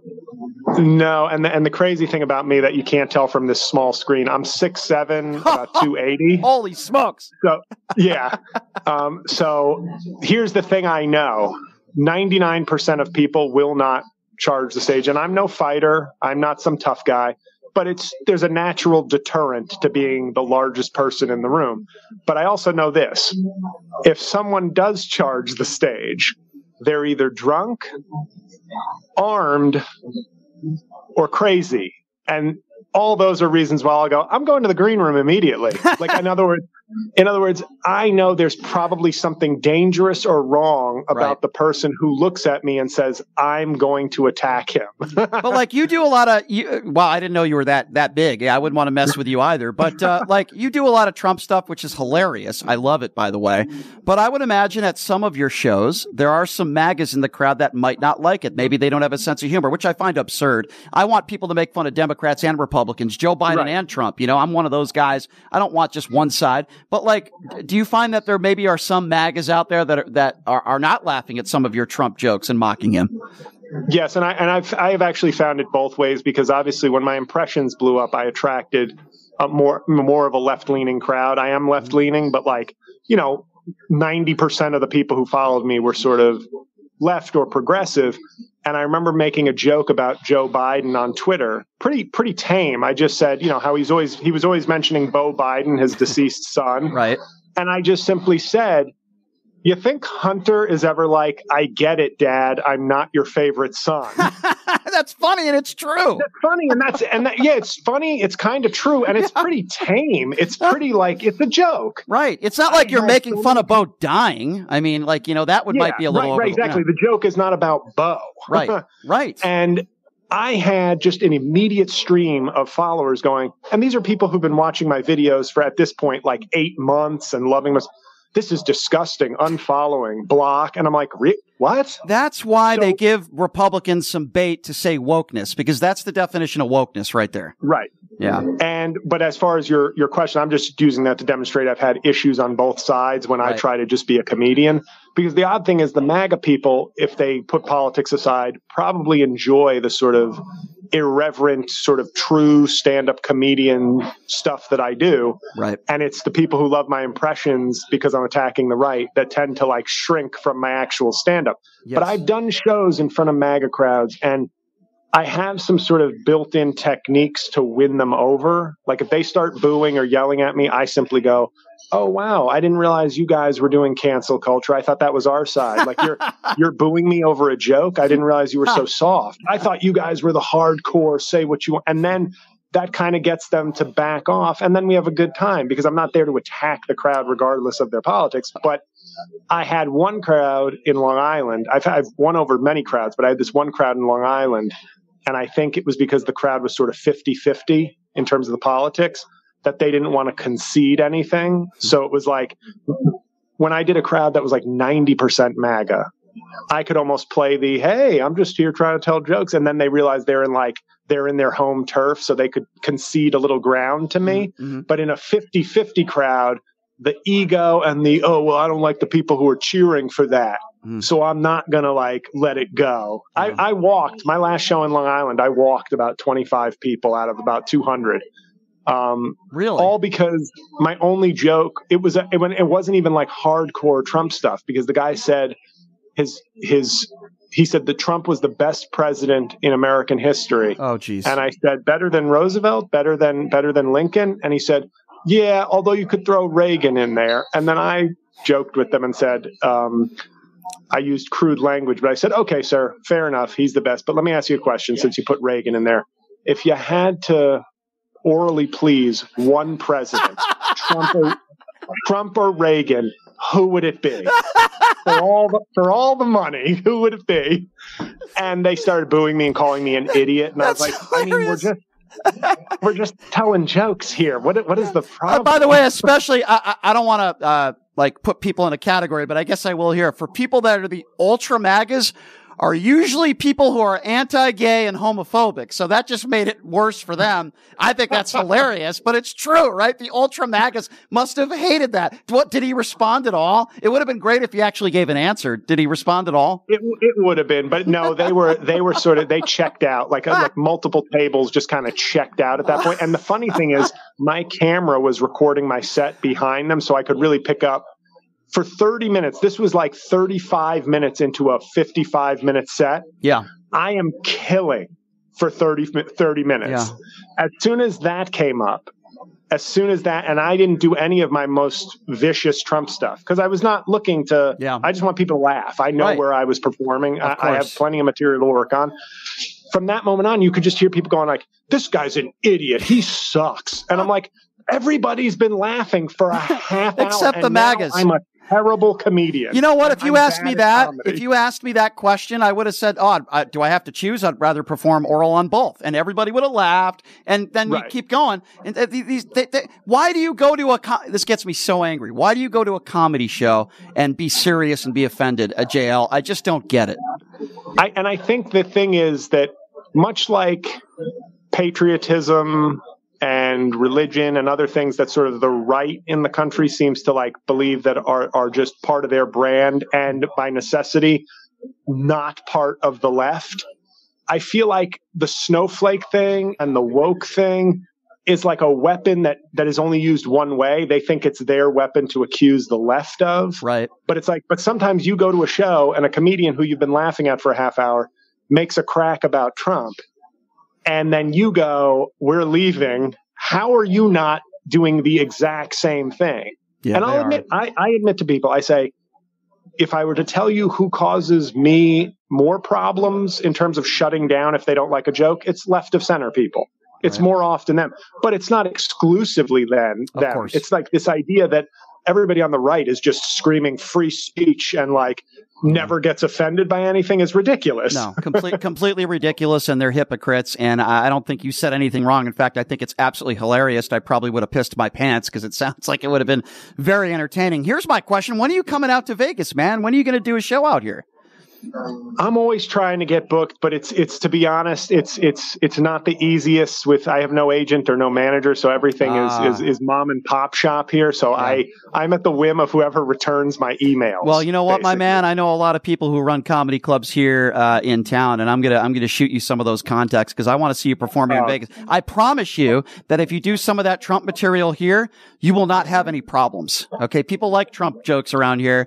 And, you know, Steve Hofstetter, who I think is another brilliant comic. He comes to town all the time. He's a liberal comic. I mean, he just rags on. I know Steve. Yeah, he's a great guy. And you know, I see you in some, even though he's not an impersonator like you are, some of your material, like him, it's hilarious and it's political. And I absolutely love it. You have to be able to laugh on both sides, my man. Yeah, I'd love to see you come out here. Don't you have a gig coming up in Boston? Am I wrong on that? You are correct. Yeah. March 3rd at City Winery in Boston. I've been there before. I grew up in Connecticut, and I used to spend a lot of time in Boston. And I'm in Fairfield, Connecticut on March 5th. Oh, Fairfield's pretty nice too. A lot of people are from New York live in that area. Fairfield's great. So, well, you know what, my friend? One of these days we're going to get you out here to Vegas. You're extremely funny, extremely funny and talented. Please tell your friend Donald Trump I said thanks for joining us as well. Okay. I will. Thank you. I appreciate you having me. Thanks, JL. You're the best, my friend. Have a good one. Bye. All right. That is JL Calvin. Very funny guy. So I'm just imagining being in a comedy club and this guy, JL Calvin, obviously he's probably a Democrat and he's making funny jokes and he's ragging on Donald Trump. And this guy gets up and says Donald Trump is the best president of all time, maybe Reagan. I'm just picturing this. I'm picturing this guy who probably lives in middle America, who's a MAGA fan and all that stuff. And then JL says, okay, well, let me ask you a question then. Let's try to narrow this down. Who would you rather perform oral to, Ronald Reagan or Donald Trump? To a far right Republican, that is the worst question you can ask them because number one, many of them don't have a sense of humor. And number two, a lot of them are homophobic. So it puts them in the worst possible spot ever. As opposed to somebody like me that would make a joke and say, well, I'd perform on both of them. You know, I don't know. I just think that's a brilliant response. Anyway, I appreciate JL joining us on the show. All right. We have a bigger controversy surrounding William Hill. It's not the app going down. It's not the fact that the sports books were down. It's not the fact that they weren't able to pay customers. That's bad enough. But now we have a new scandal that has broken here in the last few hours, and it is mesmerizing. If you're wondering what that is, we are going to talk about it next, and it has nothing to do with books being shut down or the app being shut down. Folks, you're not going to believe it. We'll take a quick break, and we'll talk about that coming up next. You are listening to Pushing the Limits right here on KSHP.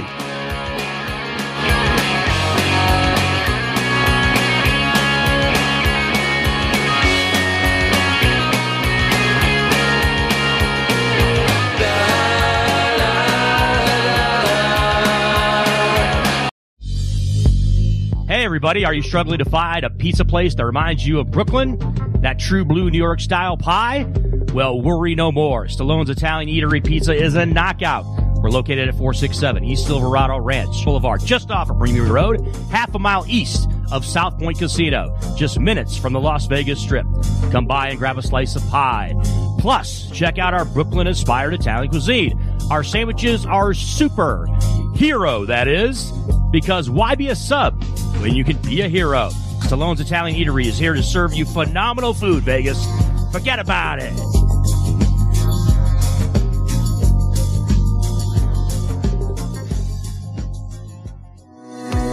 Hey everybody, it's Brian Shapiro from Pushing the Limits. I want to tell you guys about Sahara West Urgent Care and Wellness. They're conveniently located on the southwest corner of Sahara and Jones.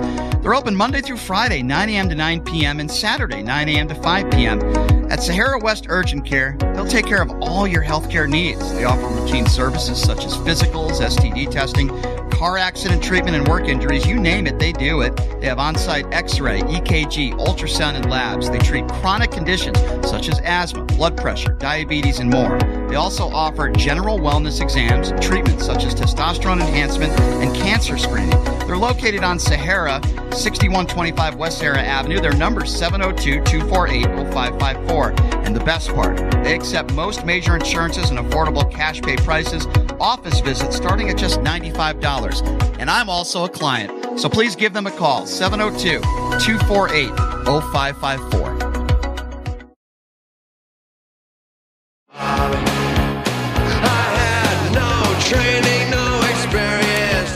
All right, welcome back. It is Pushing the Limits on a Thursday. Programming note, tomorrow on the show, the very lavishly looking hotshot attorney Thomas Moskal will be joining us in studio, the former DA here at Clark County.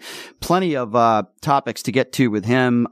Somebody just was executed, got the death penalty, I believe, this week. We'll talk a little bit about that. I'm going to get into Chris Beard a little bit now on the show, but before I do that, I want to talk to you guys a little bit about William Hill again. Now, I mentioned the William Hill Sports app a little bit earlier in the show. Those of you that are unaware, the William Hill app went down after the Super Bowl. Sports bettors weren't allowed to collect their bets because the books were down. It took like 48 hours to pay everybody, which is absurd. But now there's another scandal. And before I get to the Chris Beard situation, I want to talk a little bit about this. There's another scandal involving William Hill that has been silent until now that I wanted to share with all of you. And it involves the Nevada Gaming Control Board. Nevada Gaming Control Board, they have their own detectives, as you know. And detectives have recently interrupted an embezzlement scheme where employees of the sports betting company William Hill apparently altered kiosks at locations across Las Vegas to steal money. Shravrin Singh and Paige Steiner are each facing charges in connection with this alleged scheme, according to documents. Steiner faces 290 charges. According to the website, William Hill operates more than 100 race and sports books in Nevada. Caesars Entertainment just purchased William Hill for $4 billion back in 2021. This is a company that has a lot of money. Detectives believe that the employees completed fraudulent cash adjustments on 166 separate dates, totaling to nearly 3,000 separate instances. 3,000. The company then terminated this guy Singh on January 19th. They defrauded the company for at least $70,000. This comes at a time when William Hill, all their sports books went down for 48 hours. They couldn't pay people. The phone app went down. It just went back up yesterday. This company has lost so much credibility. It's just unbelievable now. Caesars purchased it again for $4 billion back a few years ago in 2021. As you know, William Hill, they operate these betting kiosks. I mean, sports betting is pretty much legal across the country now. But yeah, pretty tough stuff. I wanted to talk a little bit about Chris Beard. If you don't know who Chris Beard is, pretty good college basketball coach who coached at Texas. And he's coached at Texas Tech. He's had a number of different jobs, and he's very successful head basketball coach. So Chris Beard was let go from his job at Texas because of being charged with domestic violence in regards to, I believe, his fiance or wife. Well, University of Texas fired Chris Beard before even he was convicted of a crime. Now, they're allowed to do that, but this is a very complex story. Now, it's very interesting because since Chris Beard lost his job, his wife has come forward and said, well, listen, this was self-defense. I never told police that he strangled me, so on and so forth. So this is a very complex situation because now they have dropped the charges. The DA out there has dropped the charges on former Texas college basketball coach Chris Beard. But what makes this story interesting is that Chris Beard's still out of a job. So it leads me to this. Now, here's what I think happened. Here's what I think happened in this Chris Beard situation. What I think happened is I believe Chris Beard did act completely inappropriately. I believe he did put his hands on his wife. He probably did strangle her. There were bruises on her body, according to the police report. So I do believe he roughed her up. But the reason why he's not getting prosecuted is they don't have enough evidence to prove that it wasn't or was self-defense. And now the wife has come forward, which is the big deal, and says, I never wanted him prosecuted and it was self-defense. So the DA probably says, well, it's going to be really hard to prosecute this guy because we don't have any witnesses and the wife is the only witness. And now she's claiming that it was self-defense and he didn't do anything wrong. But the University of Texas has still fired Chris Beard for cause. And I guess in the contract, they're allowed to do that if they feel that any type of behavior is detrimental towards the university and not representing the university. That's exactly what happened here. But it sets an interesting precedence, right, for college basketball coaches and really anybody. You don't have to be convicted of a crime. You could just be charged of a crime, and it could still affect your job security, and it could affect your job. In this case, Chris Beard has since been fired. So, I don't know how you guys feel about this. You could give me a call at 702-221-7283. And again, if you want to be a part of the conversation, you can feel free to give me a call. 702-221-7283 is the number to call. We're talking about Chris Beard and the fact that he was not convicted of a crime and the charges were dismissed, but he's still not the head coach at University of Texas. He's been fired with cause and he's not receiving any money. So I find that to be interesting. I don't feel bad for Chris Beard. I certainly don't. I don't feel bad for Chris Beard, but he doesn't have a job now. So we'll take some calls there. 702-221-7283. Again, that number 702-221-7283 is the number to call. And again, like I said, I find that a little interesting, the fact that Chris Beard is no longer the head coach at Texas, but he really hasn't been charged. I shouldn't say charged. He hasn't been convicted of a crime. I find that to be a little bit problematic. I don't know how you guys think out there. 702-221-7283. Went to the UNLV game the other night. Didn't really have a chance to talk about it. We had Michelle Mortensen in studio yesterday, which was fun. I don't do a lot of sports with Michelle, so I'm going to address this right now when it comes to UNLV basketball. As far as UNLV basketball is concerned, they should never be at the bottom of the barrel in the Mountain West Conference. That's the case in where UNLV basketball is at right now. And I praised Kevin Kruger because I thought last year he did a pretty good job under the circumstances. He also had some professional talent in Hamilton and Williams. Those are two professional basketball players. If they're not NBA players, they're playing professional basketball somewhere. So the other night they were playing San Jose State, and San Jose State is not what I would call a powerhouse, but they have a very good coach in Coach Tim Miles. And San Jose State was one of the worst college basketball teams in the country a couple of years ago, and Tim Miles now has them respectable, winning half their games in the Mountain West Conference and having a winning record. So Miles is a good coach. San Jose State's not a very good basketball team. UNLV just came off of losing to Fresno State at home. They lost to San Diego State. That's not a bad loss, but they lost to Fresno State twice. Fresno State's not a good basketball team. Neither is San Jose State, and they come to town, and UNLV loses, and for the most part, we're not in control the entire game. San Jose State was. I like Kevin Kruger, and I think Kevin Kruger is an easy guy to root for. He's a good dude. I don't have a problem with him personally. I like Kevin. Kevin came on the show the other day. I think he's a nice guy, and he's a good coach. Well, for the most part. But that good is having me scratch my head a little bit and say to myself, all right, well, he's underachieved with this team this year. There's no question that Kevin Kruger has underachieved with the UNLV basketball program. I don't think that's for debate. I like Kevin. He's a good guy. I love his father, Lon. Lon's a great guy. And it's unfortunate that, but I think the problem lies with a couple different things. First of all, Kevin's inexperienced. Kevin's only been a head coach now. This is only his second year. And it doesn't matter who his father is. Kevin is inexperienced. And I think his inexperience is showing a little bit. I will also say that a bigger issue with Kevin Kruger is recruiting or lack thereof. Kevin has not done a very good job recruiting.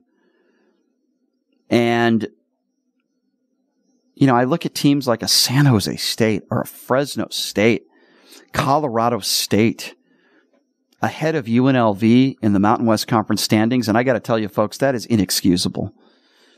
He didn't do a great job recruiting, and he's not winning basketball games. And it appears as though, I hope I'm wrong, but it certainly appears as though with what? A couple weeks left to go in the regular season, that UNLV is most likely going to be in the play-in game in the Mountain West Conference tournament. That is inexcusable. So the question, and I think it's a fair one that has to come up, is this. If Kevin loses in the play-in game of the Mountain West Conference, does he come back next year? Now, here's my opinion. My opinion is I think you need to give Kevin another year. He lost two of his top assistants last year. That certainly hurt recruiting. And I don't think one bad year is enough to say, okay, take a hike. He deserves another year, in my opinion. Now, next year, if there's no vast improvement, then I think you got to let him go. Harper, our athletic director, is a no-nonsense guy. We're not talking about Desiree Reed-Francois. We're not talking about Tina Kunzer-Murphy. We're talking about a guy, Harper, who, in my estimation anyway, is a no-nonsense guy. You look at what he did with Arroyo, which I believe, by the way, was the right decision. But in this situation, I personally believe that you got to give him one more year. And listen, some of you guys might disagree with me, and that's fine. And I'll open up the phone lines now. What are your thoughts? Do you think Kevin Kruger's on the hot seat? What do you think? Do you think Kevin's on the hot seat? Do you think if he loses in the playing game of the Mountain West Conference tournament, do you think that he needs to go? Or do you agree with me that, we got to give him one more year? All right, here's the number. 702-221-7283. And again, that number, if you want to be a part of the conversation, 702-221-7283. Let's go to Fernando. Fernando, what's up, man? Hey, Brian. With Chris Beard, you've seen him coach on the side many times. I'm sure in person. Sure. Or on TV. Mm-hmm. And he's out of control sometimes, okay?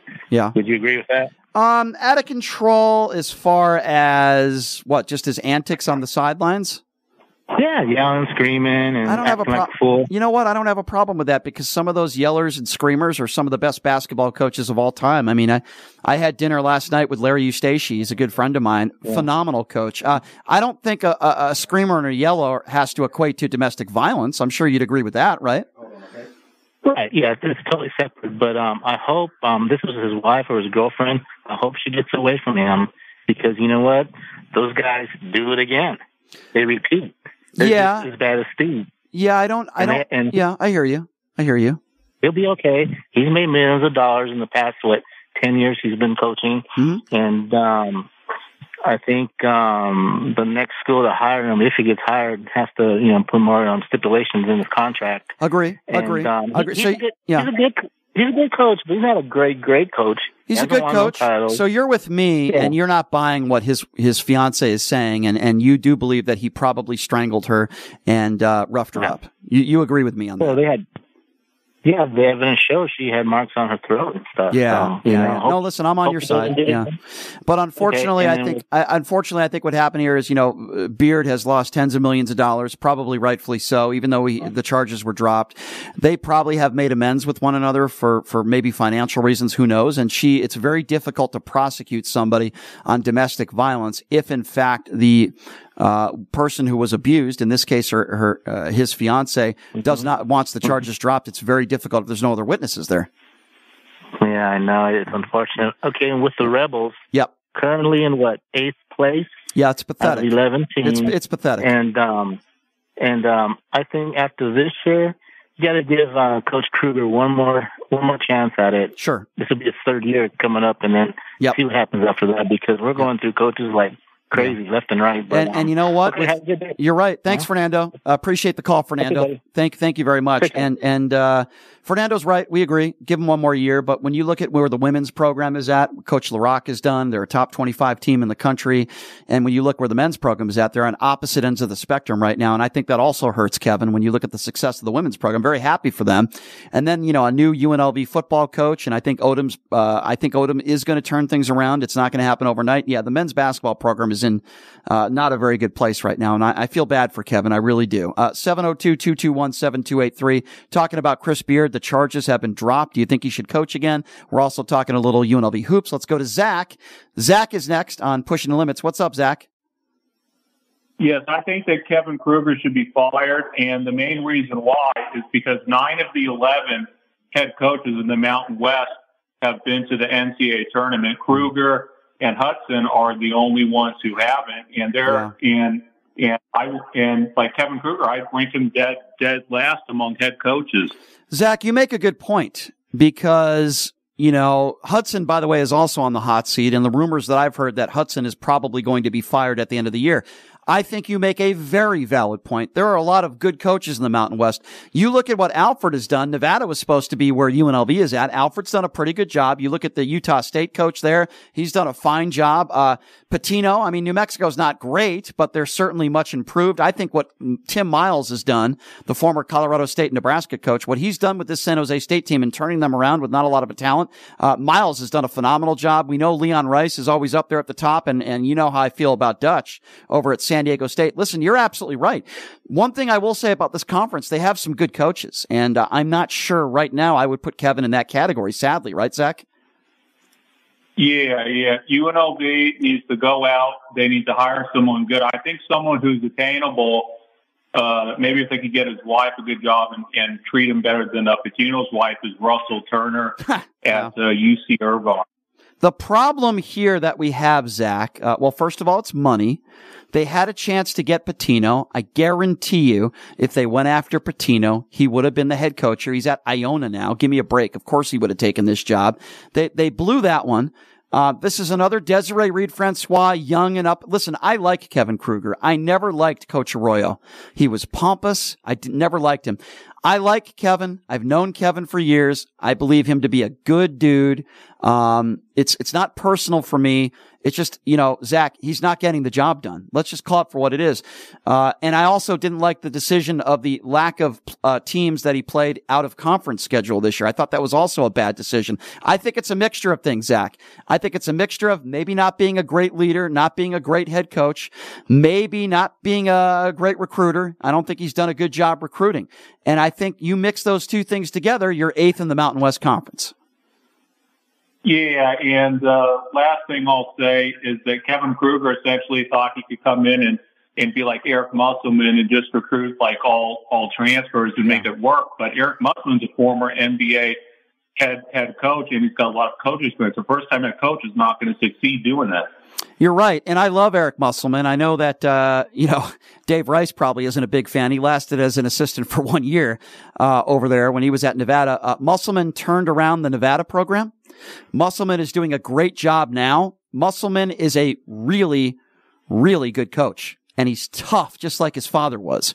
Musselman is a good coach, and Listen, I do believe you have to give Kevin one more year. I don't know how you feel about that. I guess I'll ask you that before I let you go. Do you believe, even if Kevin Kruger is in the Mountain West Conference playing game, and even if he loses, let's just say worst case scenario, Zach, he loses to Air Force in the playing game of the Mountain West Conference.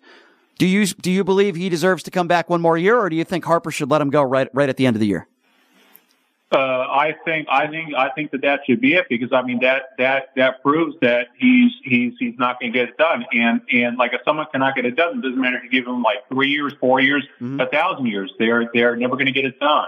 All right. Well, hey, Zach, you're not the only one that feels that way, brother. So I appreciate your opinion. I appreciate you calling in, Zach. Good to hear from you. And we hope that doesn't happen, Zach. But listen, I understand why somebody like you would say that. I'm not going to say that's a ridiculous take, because it's not. Me personally, and it's not because I like Kevin, I think you got to give him one more year. Well, you don't have to. That's just my opinion.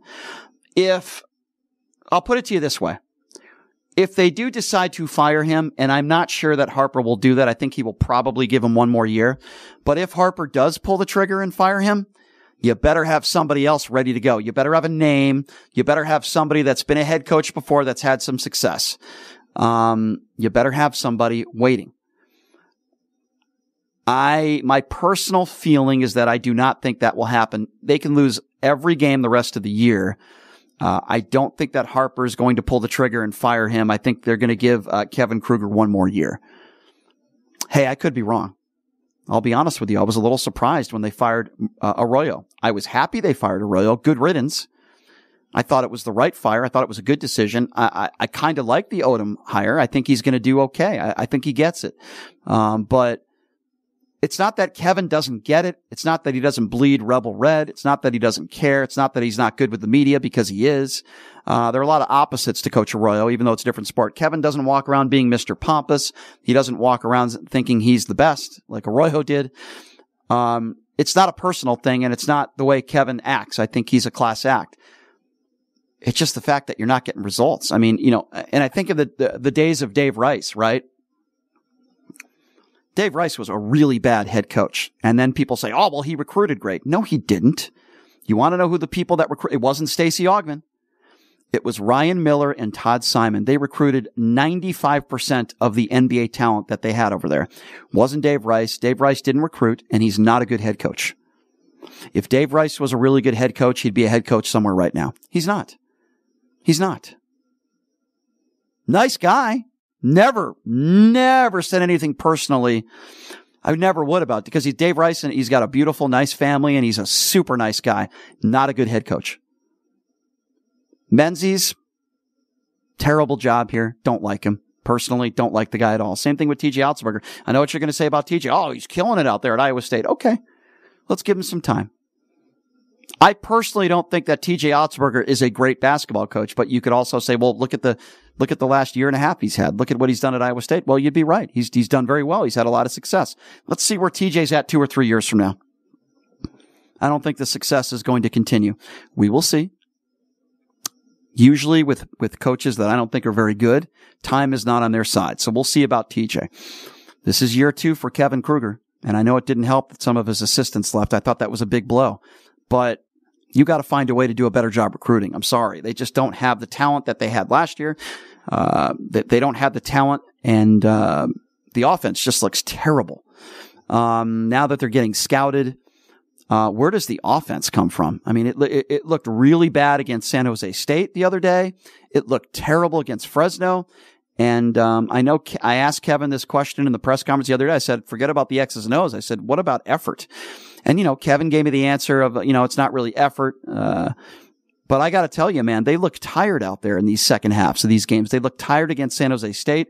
They look tired in the second half against Fresno State. They just don't look good.